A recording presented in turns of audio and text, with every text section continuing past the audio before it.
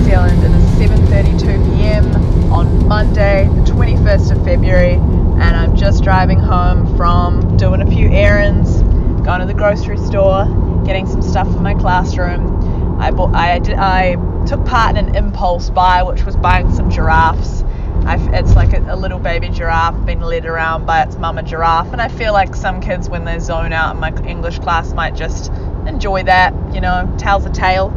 But I just wanted to reach out and say, how good was your last podcast? Like, I loved Marty's letter, and I also loved the last podcast entry about the angriness that comes with trying to quit, and how naive some people can be that have only experienced one environment and one job or career path in their life.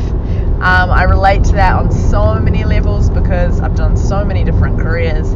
I've ran around the world and just seen all the things and done a lot. Like, I still have a lot to learn, but in that kind of way where you've seen a lot of things. And yeah, you sound exactly the same with me, living with the drug dealer, and loved the ketamine story. But yeah, it's that kind of thing. Like, I think our biggest transferable life skill between the two of us seems to be we've got that worldly experience. We've learned how to deal with people, and learn how to deal with difficult kids so that it doesn't stress us out. But yeah, I have definitely had a few flat weeks, man, readjusting to getting back to work after the holiday, that post-school holidays, summer kind of blues basically, and also just the adjustment to a new school. Like, you take for granted little things like when you've been in a job for anywhere upwards of a year, like, you've got those relationships, you've met all the people, you know everybody's names, you can take shortcuts, you know who to talk to about the things that you need, and like, you've got great relationships with all the students and their parents.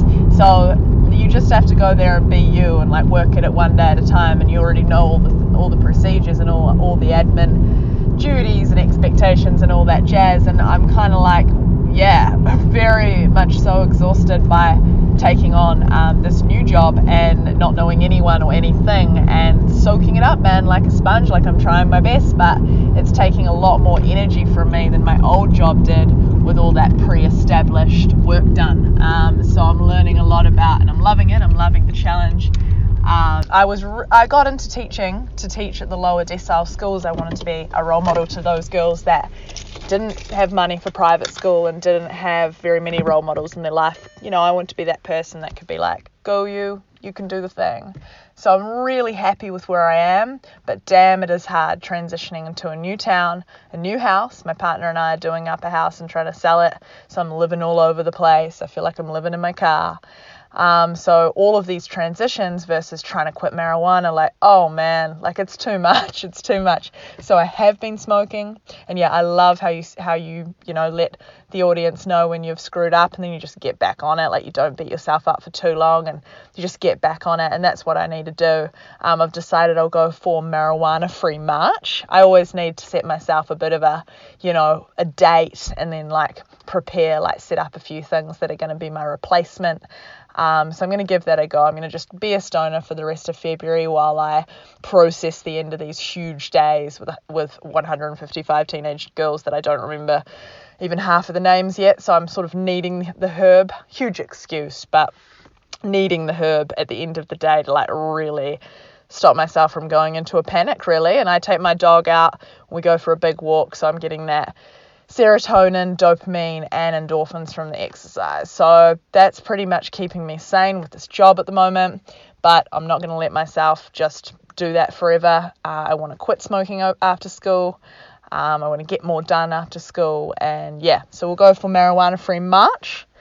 And I'll have to make sure that I'm getting back to my big 4 or 5 with regards to, substituting that behavior and filling it with things that are going to make me feel good and motivated and remind me why I'm doing it. But I related to your last post on so many levels about the frustration that builds, about how naive those around us can be. I've got some colleagues that I just start losing my shit around. I have to get up and work somewhere else, or I have to go home early, and then I just like get in my car and think, fuck, what is wrong with you? really, do you think that? And yeah, as you said, with the 26 kids per teacher, like I've got 31.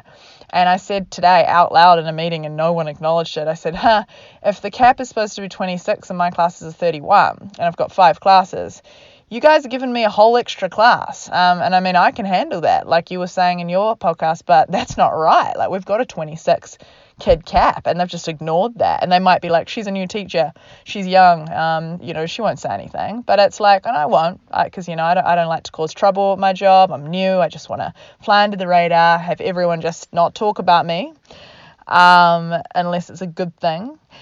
So yeah, I'm gonna hope for the best with that situation. Sort of lay low a bit. But yeah, I was also impressed that you said you did a behavioural management presentation. I would love to, if there's a link to that or something, I would love to listen, because I bet it applies for teenagers too. Like, they're little kids deep down. Like, I'm creating things like a distraction box. Like, it's not called a distraction box, of course. It'll be called something much more amazing than that, but it's just got a bunch of things that people can use when they're feeling disruptive, and sort of like trick their mind to go back to being on task, or at least being quiet, not disrupting the class. I'm like creating all these little manipulative tactics to get everyone on board. And then once we've got our routine and it's strict and everyone remembers it, I think we'll have a great year.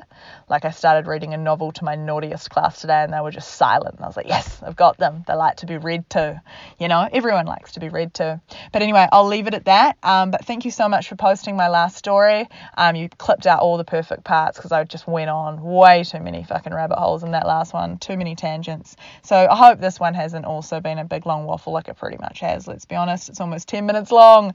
But I just wanted to comment on the naivety of people, the aggressiveness that comes when you're trying to quit weed. I just feel straight up irritable. I pretty much have to exercise, go skateboarding, play with my dog, like play fight, and just get that nasty kind of irritable energy out somehow else. And so yeah, I'm with you on that one. And also with the dreams, I've had so many post-marijuana night sweats and vivid nightmares where things are usually turning against me. Like, as you said, you were being shot at, you were being chased, all of that in a dream. Same thing would happen to me, man. Like, I had one where I was getting chased and shot at and captured, and all sorts throughout, like what felt like the entire night. Like, it felt like 8 hours of being on the run. And I had a backpack full of weapons. I had a bow and arrow, I had a gun, I had all these things. And each time I'd try to use my weapon to fight off the bad guys, it would turn into something comical. Like I remember the bow and arrow, the arrow turned into a lolly snake. Like a jelly bean was the bullets and stuff. And I was just like, you're kidding. Like, I need these weapons. And they're turning into candy. Like, what? So I've had dreams like that. And that sounds really funny and silly and lighthearted now talking about it. But at the time it was terrifying, because I was going to get murdered, and my weapons were turning into lollies. So I feel that on the dreams, on the aggression, and just also what you said about the scale of mental health sort of thing, how like you get the chemicals and you're sort of like feeling high or elated or feeling good about things, and then when you come down off the high, you don't just go back to the middle ground, you go lower. That's very, very true. And that's how someone explained the effect of long-term use amphetamines on some people. They get below that line and they can never get back up above it. So we've got to be really careful with those brain receptors. And I notice that I'm like a mess emotionally for like 10 days. I'm just unreasonable, I'm aggressive, everybody's annoying me, but once you get past that, and it only takes about 10 days or a week, you're good. So I'm going to try and give myself marijuana free March, so that I at least just give it 30 days, because I've gone off track with it now. And you can't, I'm trying not to smoke around my partner. So you can't be an addict half the week. That just doesn't work. Like, you end up sneaking it and just making excuses for it. It's ridiculous. So I need to just quit it. So wish me luck for marijuana free March.